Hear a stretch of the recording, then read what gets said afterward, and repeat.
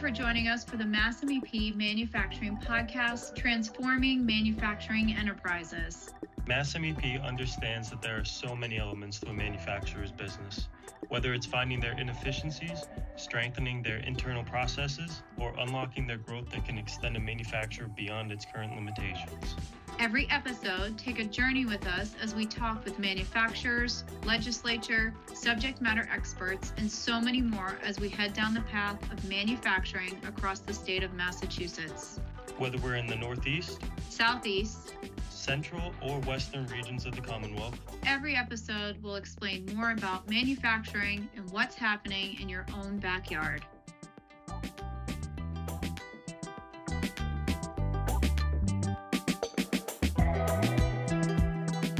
Hello, everyone. Welcome to the Mass MEP Manufacturing Podcast. I'm Haley Steele.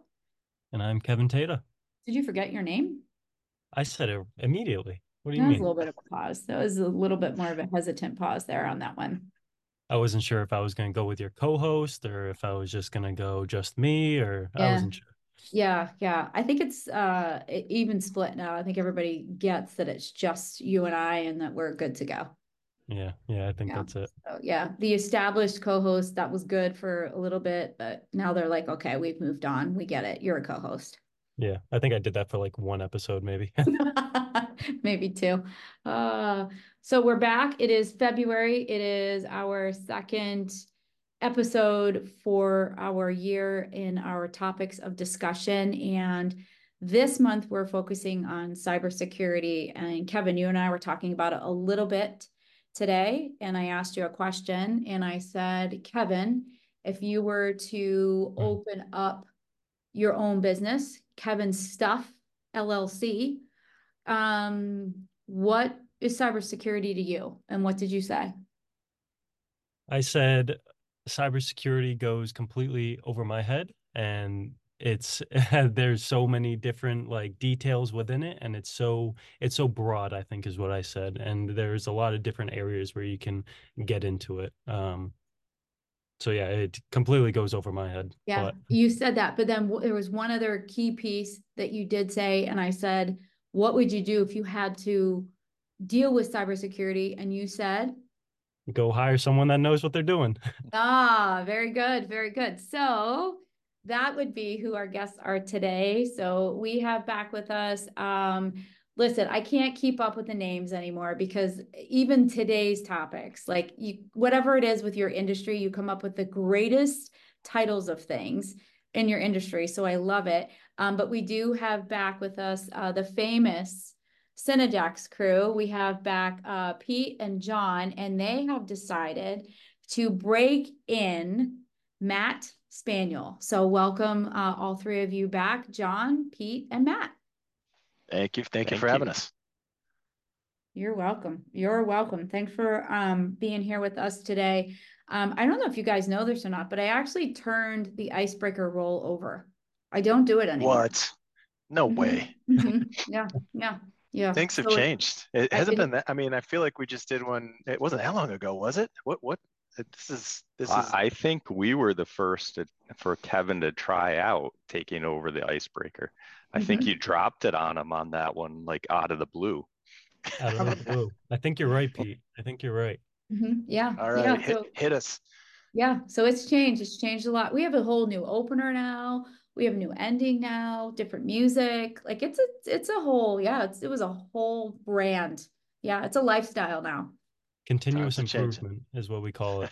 That is what we call it. All right, Kevin, you're up. All right. Without further ado, the icebreaker today is, I think it's a pretty good one. If you were forced to watch reruns of one TV show, which would you choose? Just one TV show for the rest of your life, I guess. What TV show would you only watch for the rest of your life? What are you thinking? After that intro, I thought you were going to ask if you were going to hire one cybersecurity company to run your business, which one would it be? That would have been so much easier to answer. For me, probably Mork and Mindy. I mean, I miss Robin. I love that show. So it just makes me laugh all the time. I I missed that one. So for pure entertainment purposes, it would be that. And I'm pretty torn because of entertainment value. I don't know. And then like complexity of a show.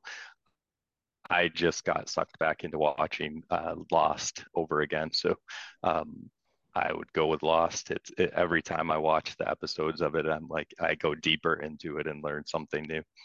That's great. That's great. I like that one. Wow.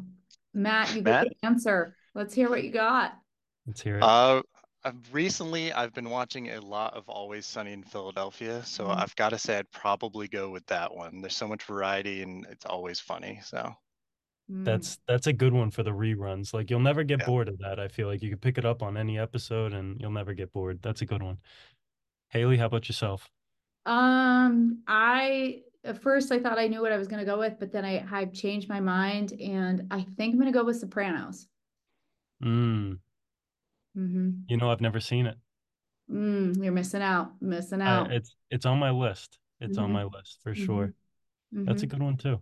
I Mm-hmm. think for the nostalgia factor, I mean, this is a show that I've probably watched like 10 times over.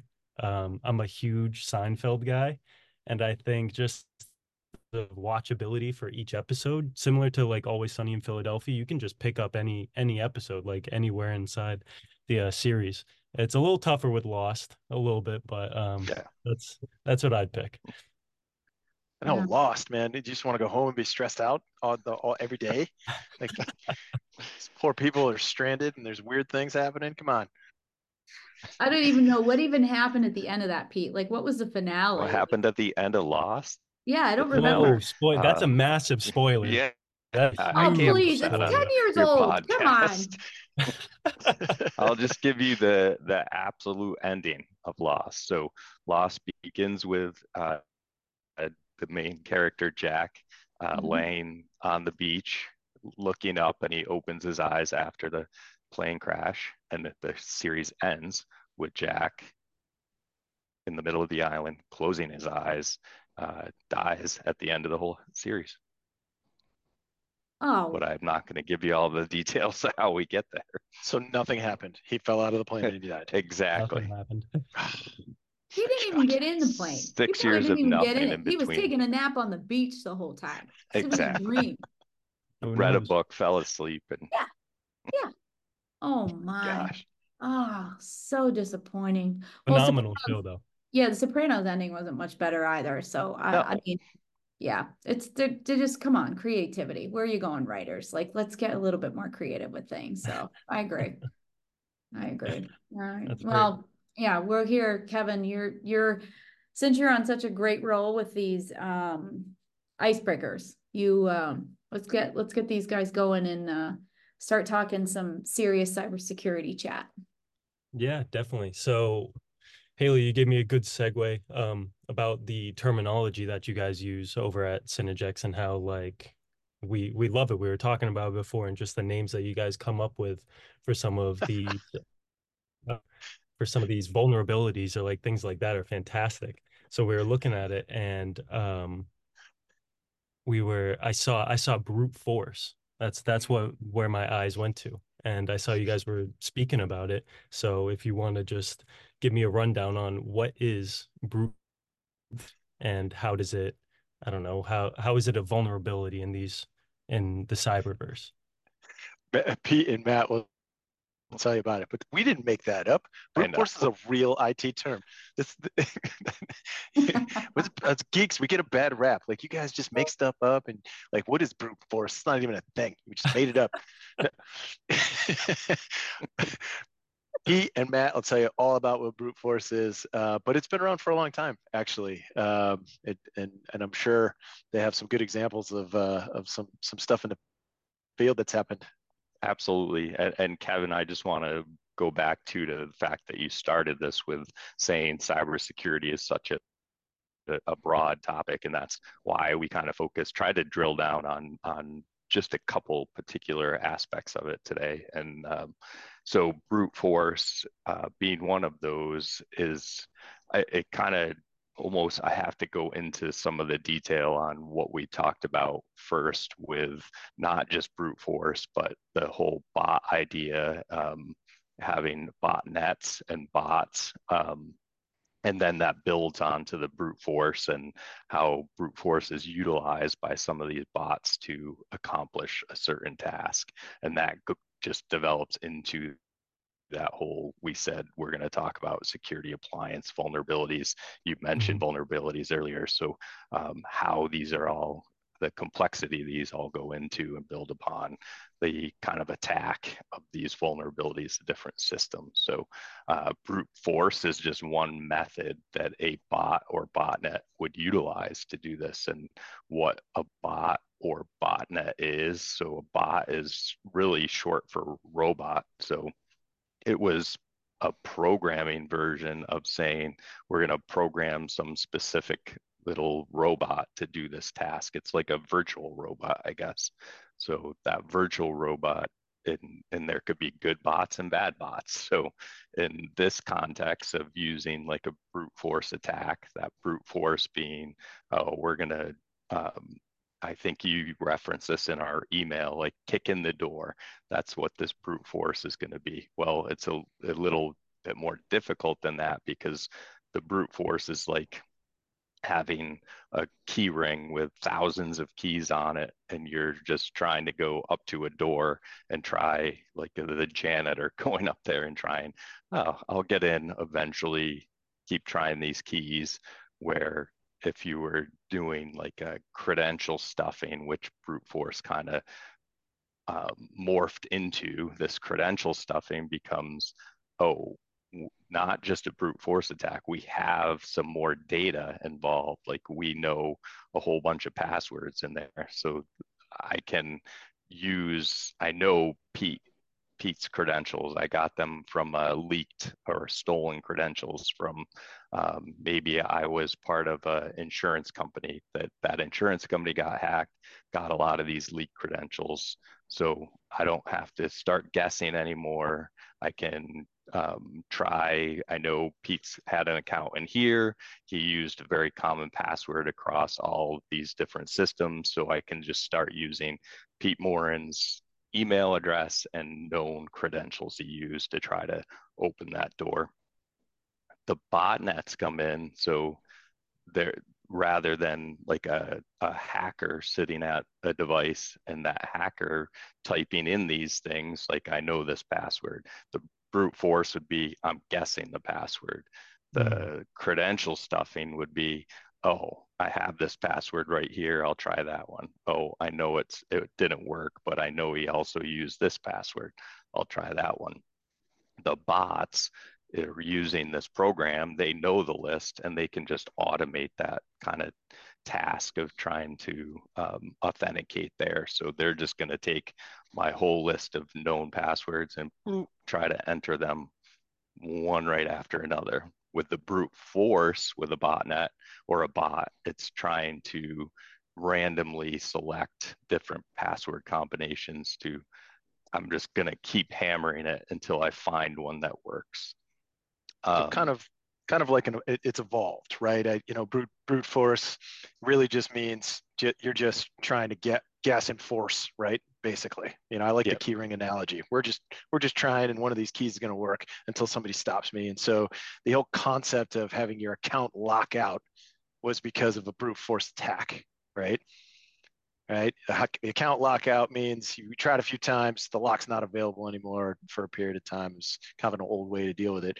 What's interesting now is because of things like the dark web and because of automation, right? These things are mechanized. They sit there, they wait. As soon as the lock shows up, it's going to try. It'll wait, it'll try some more. And because of the dark web, it may actually try keys that have a high probability of working because I know a little bit about what I'm trying to do. So there's an evolution of what a brute force attack is. But the term's been out there for a pretty long time. That's right. So is this something where, like you think about, we're doing a lot more of the double authentication now in everything that we do. Is that one of those preventative pieces that you can use for something like this? Like, what do they do to stop this, or can you? you're dead on there, Haley. That's the first thing that came out to try to avoid this was strong complex passwords. So try to do something like a long combination string of passwords, and then like a sentence, but break that sentence up by using symbols and numbers and things. Well, even that, well, if your password that was complex got compromised in some way, then it's not as strong as it used to be. And that bot's able to say, well, yeah, it's complex and I don't have to type the whole thing. I'm just like here inserting it where appropriate. So then multi-factor or that two-factor came along, like you're talking about.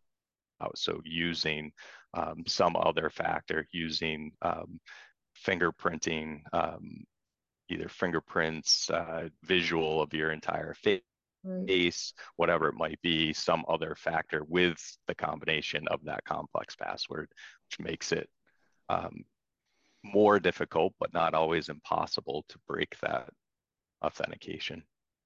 A lot of the defenses for something like this are things that, you know, a cybersecurity professional would help a business with. It's kind of a difficult thing to defend yourself against on your own, only because a lot of it is in configuration. It's not there really isn't a anti-brute force product. It's in how many times does it take before your account locks out? What sort of force complexity do we force multi-factor authentication? When it gets locked out, how long does it stay locked out before it automatically resets itself?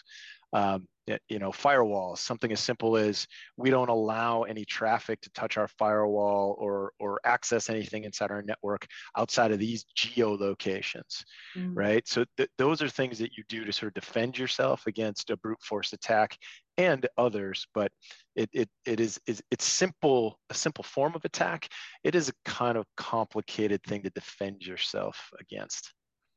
Well, I think too, Kevin and I were reading up on it earlier because I was like, I have to look these, this language up and see if what's real and learn a little bit more about it. And in one of them, I read something along the lines of basically, if you don't know, you don't know. So like, that's a great example. But if there are some of these clients that you may have, they may not even be aware of what, say, holes they have, right, that exist. So you being able to go in, like we talked about the assessments, and we'll get into that more later on, but that, how do like, it's kind of like us going in and saying, hey, here's a great program for you, a great leadership program, this might be good, and them going, we're good, we know how to lead, we've got great leaders here, like we've got a great culture.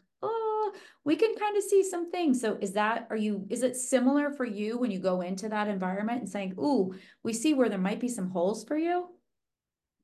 Yeah, that's a great way to frame it, right? I think we're talking very specifically about a single vulnerability, right? But as Kevin mentioned earlier, there's a lot, right? There's quite a bit there, and so having command over a single vulnerability might make you feel good in the short run, but there's so much, and so the way we tend to look at things is the way the federal government kind of frames things up for us with NIST, right? You take a broader lens, right? In that your password hygiene or the way that you manage, some of these potential risks is a better way to sort of prevent any sort of a cybersecurity attack from happening. And so going through the process of getting an assessment, using a standard framework it's a great way to identify where you might have some holes.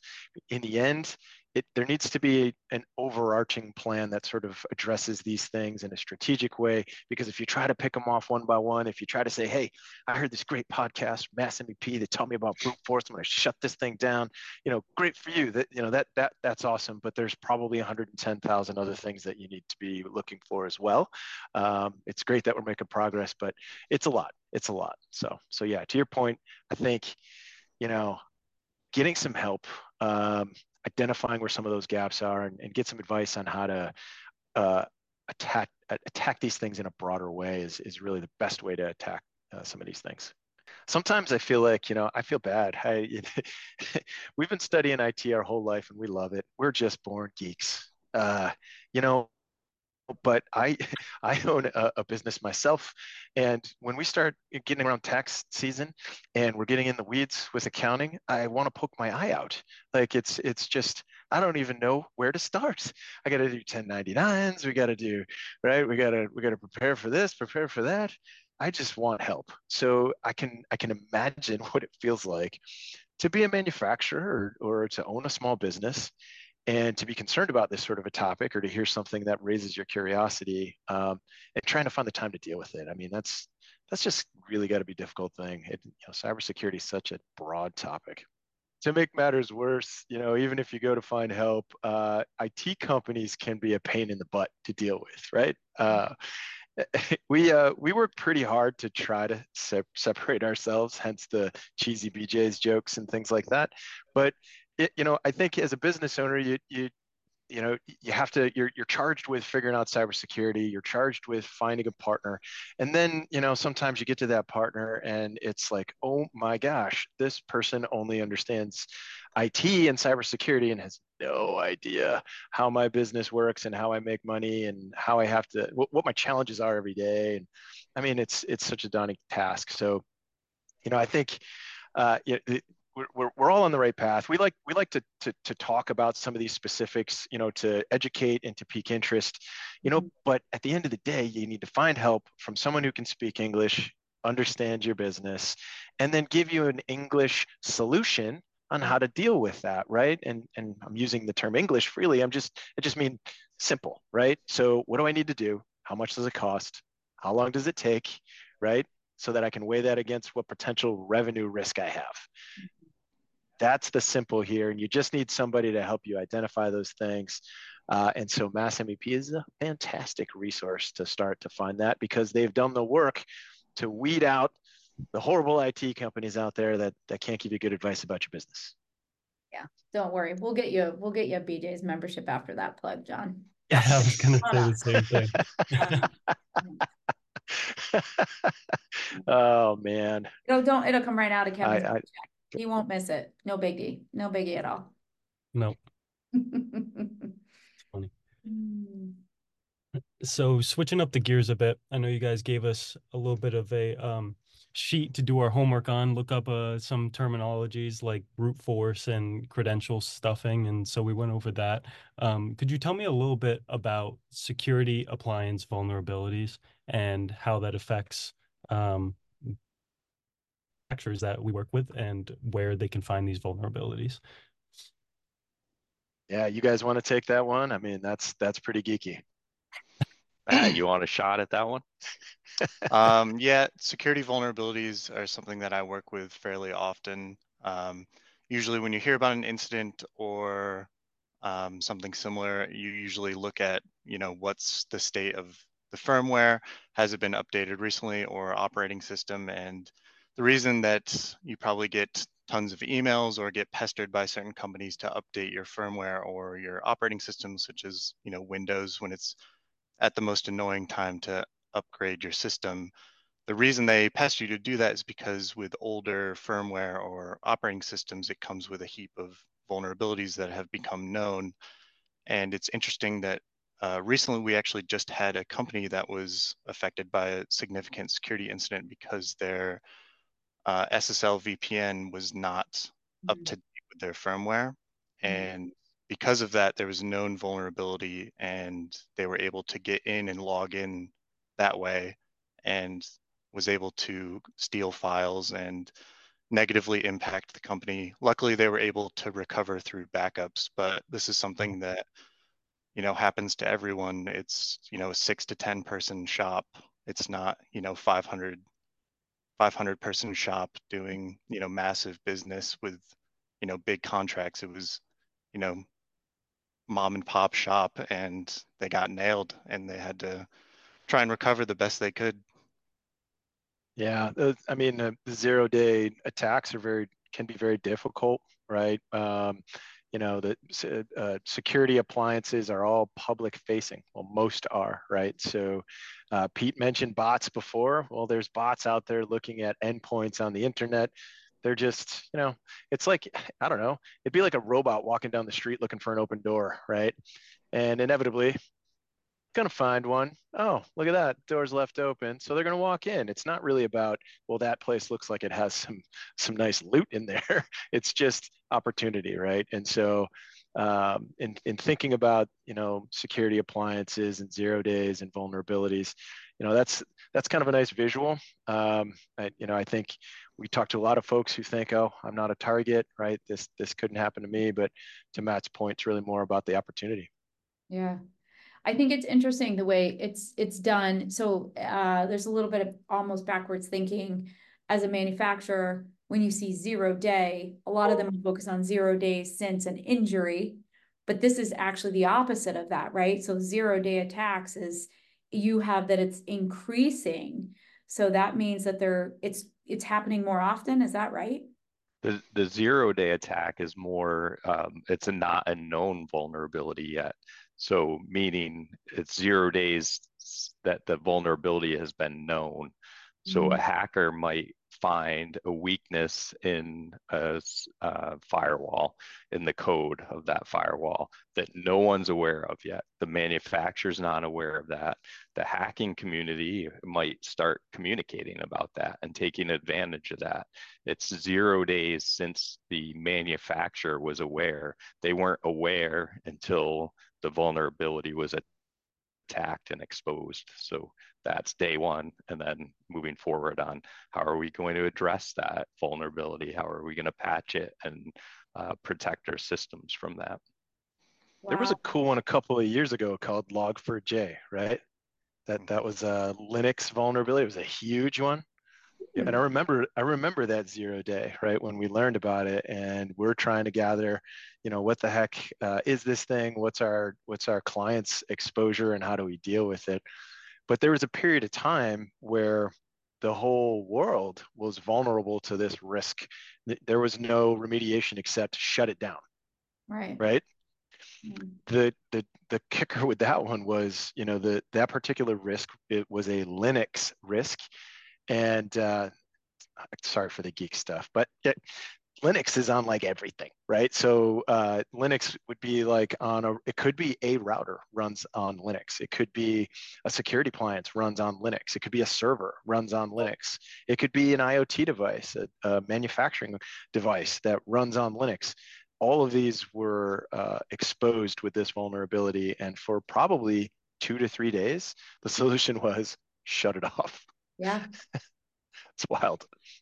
Yeah, the best way to describe it is that you have 0 days to react to this vulnerability. Something has happened, you do not have any time to react to it, which is why updating is so important. Obviously, you can't update to prevent a 0 day, but those are the kind of circumstances that you think about. Log4j is still an issue, and for people who are, unaware or don't want to turn their things off and reboot them, this still poses an issue. And that particular 0 day vulnerability called Log4j is relatively easy to manipulate if you can get to it. So it is something concerning. Wow. Well, all I can think about is, Matt, you saying that the firmware and that my instant response on my TV when it comes on is turn it off. So what I'm hearing now is I need to update it, right? Or I'm going to get hacked to my TV. Every time we start getting into the really scary, I want to know what Haley watches, because every time we get into the really scary stuff, it's like, wait a minute, my TV, it could have Log4j on it.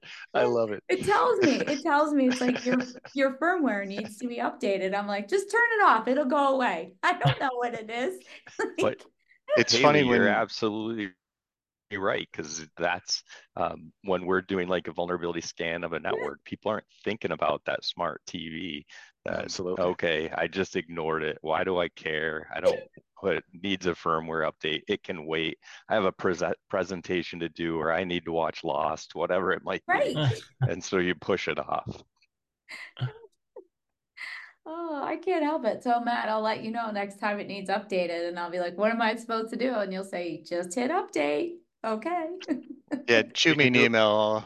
We'll take care of it. We could do a vulnerability scan at your house. We'll take care of all the devices with Log4j. My husband's like, what is this? Why is this on this TV all the time? Get a new TV. Just go get a new TV. That's a solution as well. Yeah, that'll work. That'll work too. Oh, no, no more, no more. We won't be doing it.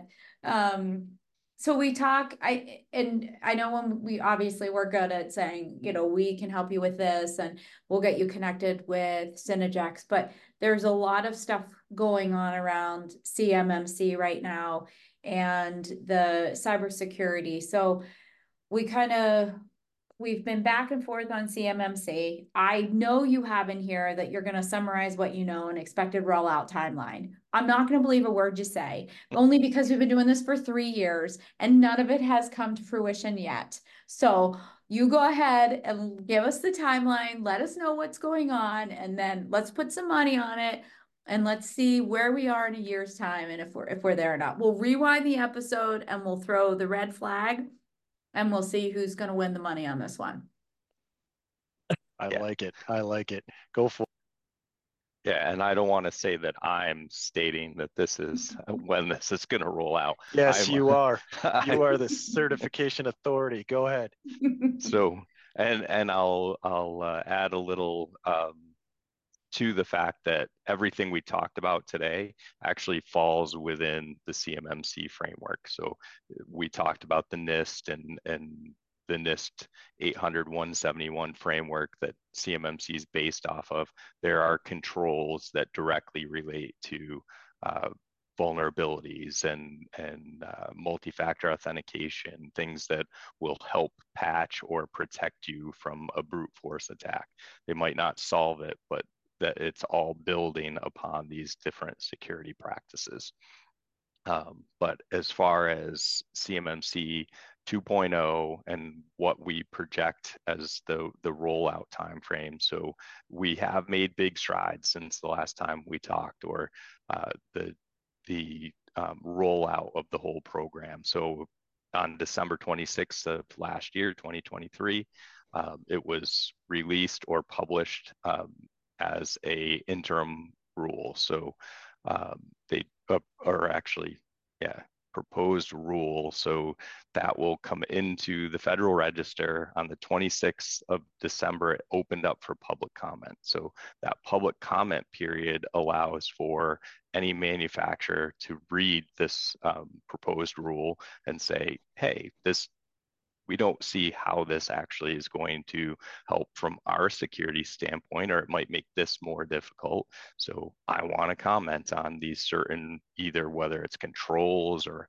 how it's going to be implemented, what the requirements are put upon us as a small organization that's in the defense industrial base.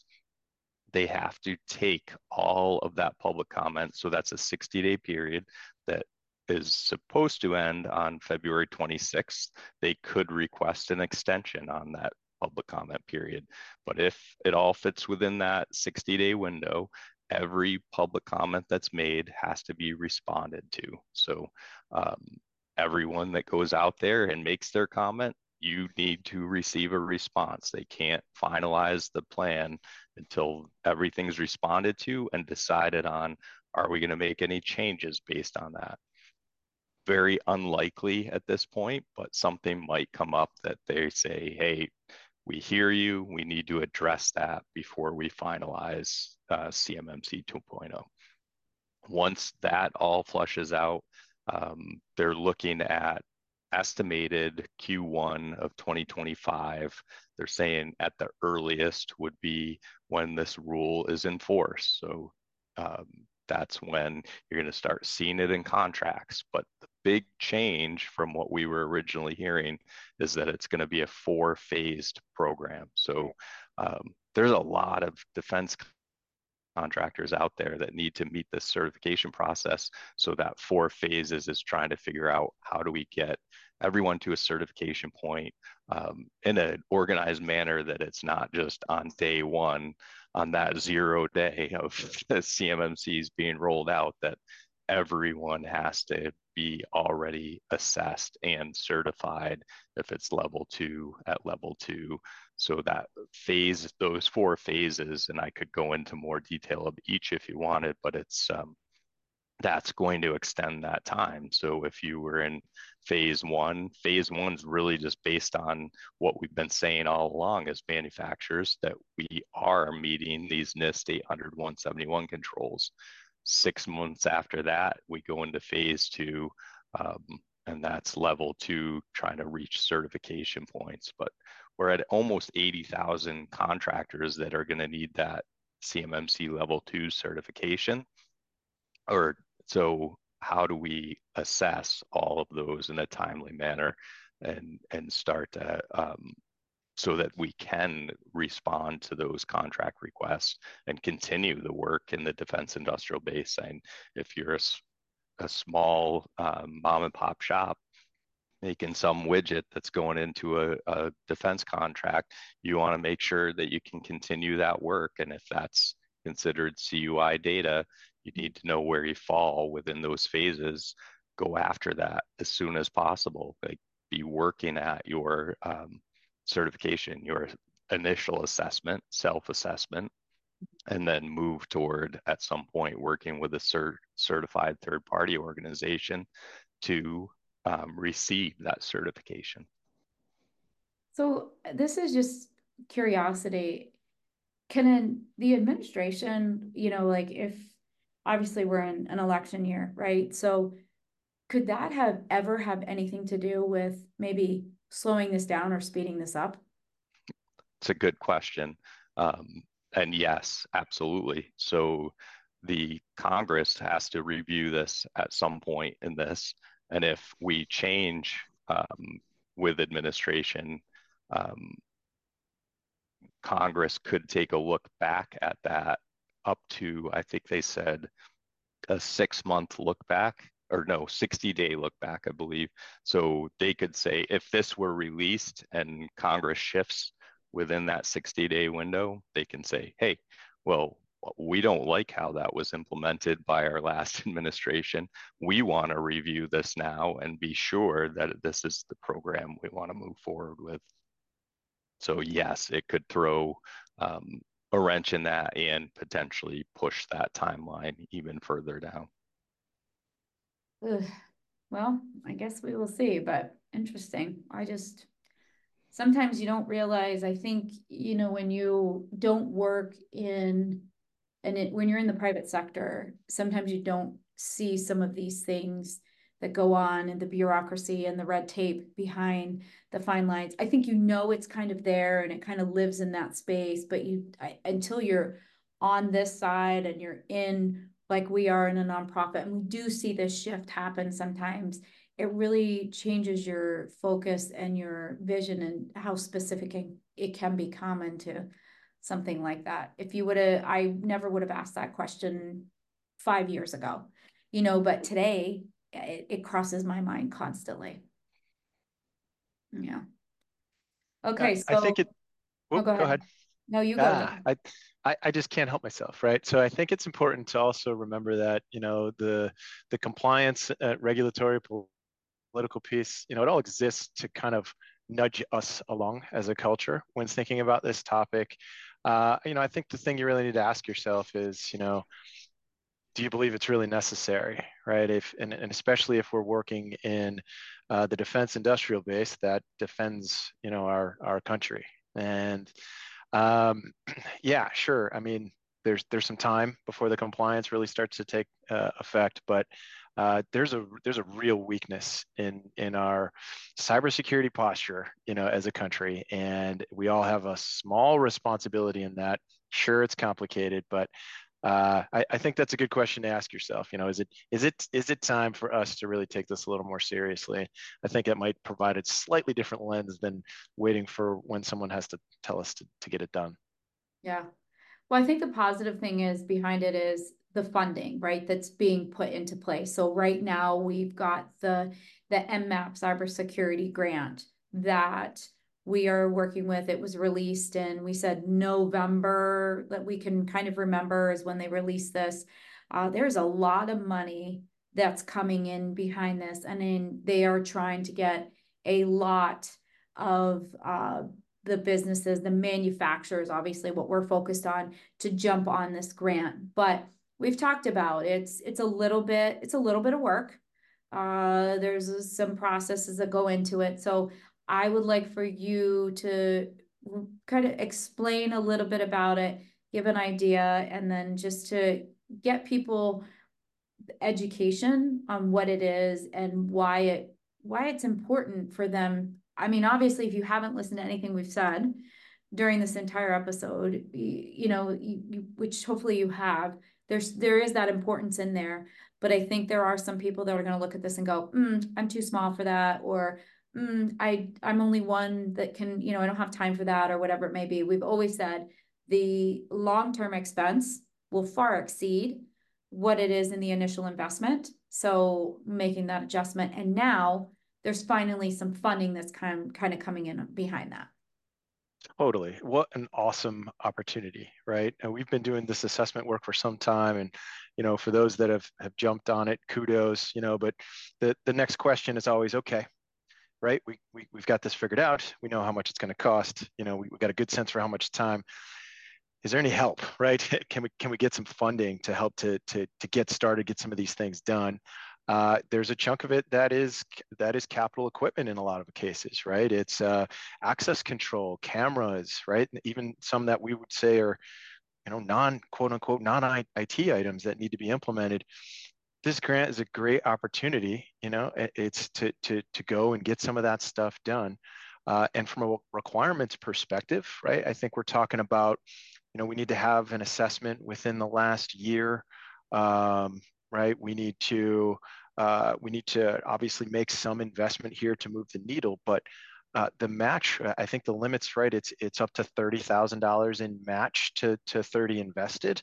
That's incredible, right? That's such an awesome opportunity. Synagex does this assessment work in other states across the country, and we can honestly say that in Massachusetts, that's such an amazing opportunity that we don't see in other places in the country. So, I mean, if I'd encourage folks, if you haven't looked into it, this is one of those grant opportunities that I think is just it's a slam dunk, right? You're going to have to make some investment there. Go get some free money. A year ago, this wasn't even available. So, like you said, it was only in November. People were scrambling, states, the federal government, on being asked, like, how are you going to help us? We need to spend money on this. Is there any additional help? And at that time, the answer was no.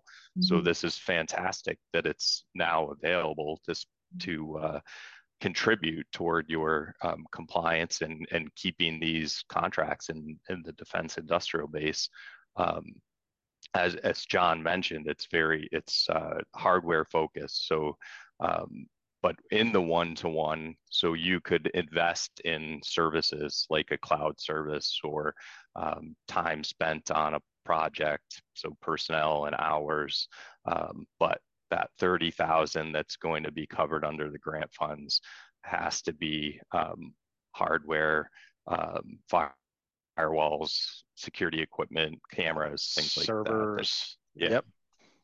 There's a lot there, right? I mean, Pete, as you're out there doing assessment work, I mean, what are those the most common things that pop up? Firewalls, security appliances, switches, access control. So absolutely many organizations, especially the smaller businesses, don't think about the cameras or security control of the building. It's a steel key, and we give every employee one, and we don't know how many are out there. So the access control, just the physical access control, not to mention, there are a lot of these flat networks, work group environments that don't have a server in place. So this could help you put in a server with the authentication mechanisms for access control to your networks and better protect those. Yeah. So the assessments we talked about, it's a little bit of time, right? It does take a little bit of work on their end. And that's where you are now you have quite a few manufacturers that are going through this process right now. And we talked about it. So I do know that the MMAP will close in June. It is February. They are, I mean, the time, we're tight on the time, I would say.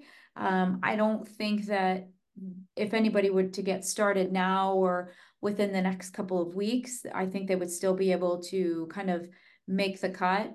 But we're, it's a good couple of months, right? And time. And then I think if it is a good chunk of time, is it a good chunk of time because maybe it is somebody that's lesser on that side, like you were just saying? Is it because they don't have those things? Whereas if more of them, if there are some clients that are more prepared and that have kind of been working towards this, are they going to need less time in order to put in to do the assessment and then to go for the application and kind of move forward with it?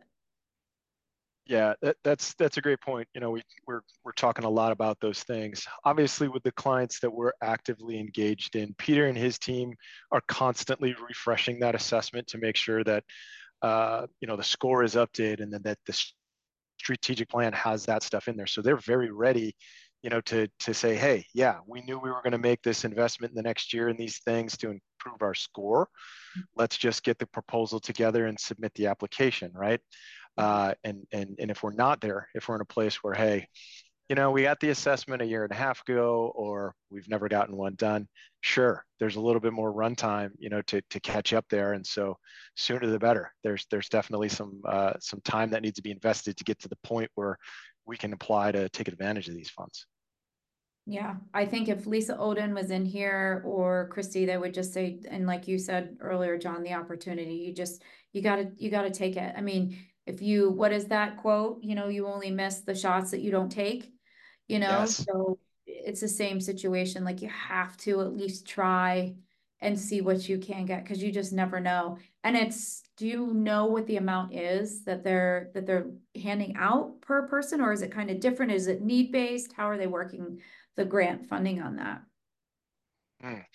My understanding, here I am right here. I'm accusing Peter of being the cyber AB accreditation authority, and now I'm going to put myself in the grant mass tech position. My understanding is that it's up to $30,000 grant on $30,000 invested, right? And the approvals, last I heard, we're rolling, right? So it's the money is awarded on a rolling basis, and when it's over, it's over, right? The folks deciding at Mass Tech, I do believe it's need based, right? But it's also timing. So I think the sooner you get in there, the higher the likelihood, that you'll have a chance at getting some money. So Yeah. hopefully I said that well. No, it was perfect. That was great. That was great. We'll have to call Mass Tech later and make sure Yeah. that I said that right. Yeah. But I yeah, think you accomplished that in 30 seconds versus the 30-minute meeting we had back in November. we work with people on the ground. They want it quick. Like, what do I got to do, right? Yeah. This one, we've seen a lot. There's grants can be difficult to qualify for. This one's pretty simple. Assessment within the last 12 months, and just basically a quote for something that ties to the gaps in the assessment, and submit that sucker, right? Yeah. So we are going to be doing a webinar about it because we do want to get the information out there and educate the manufacturers in the state of Massachusetts, because we do feel very strongly behind, the match. So 30-30 match.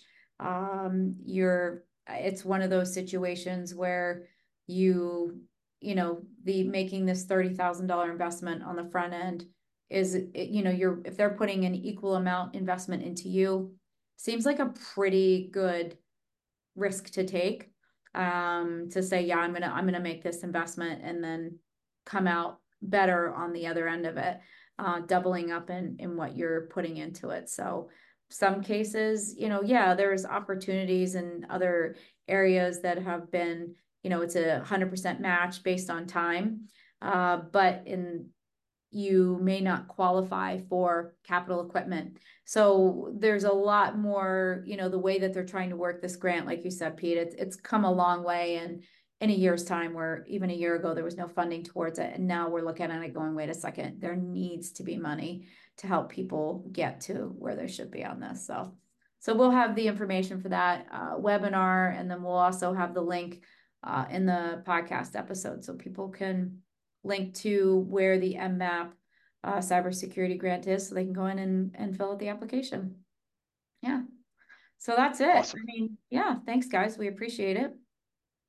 Thanks Got it for all listening to our IT Yeah. material, minutia, Oh. whatever we want to call it. We're always very thankful when people want to listen to our cybersecurity rant. You got it. You got it. Now, Kevin, we got to go do the firmware update up in the TVs in the office. We'll get that done ASAP. Yep, right away. Yeah. So 2 things I took away today were the firmware update on my TV, and that they put a suggestion box in for CMMC. That's all I've taken away today. It's good. That's those were the 2 nuggets that we hope to impart. Haley, thank you. Listen, I know. Very simple-minded over here. Very simple-minded. No. Hence why we do this. And you do what you do. Awesome. Yeah. Awesome. Thanks for having us. Always a good time. You got it. All right. Well, thanks everyone. Thanks for listening to the Mass MEP podcast, and we'll see you next time. Thank you for listening to the Mass MEP Manufacturing Podcast, transforming manufacturing enterprises. You can subscribe to our channel anywhere you listen to your podcast, or you can always go to our website at massmep.org. We'll see you next time, whether it's in Our space, your space, or cyberspace.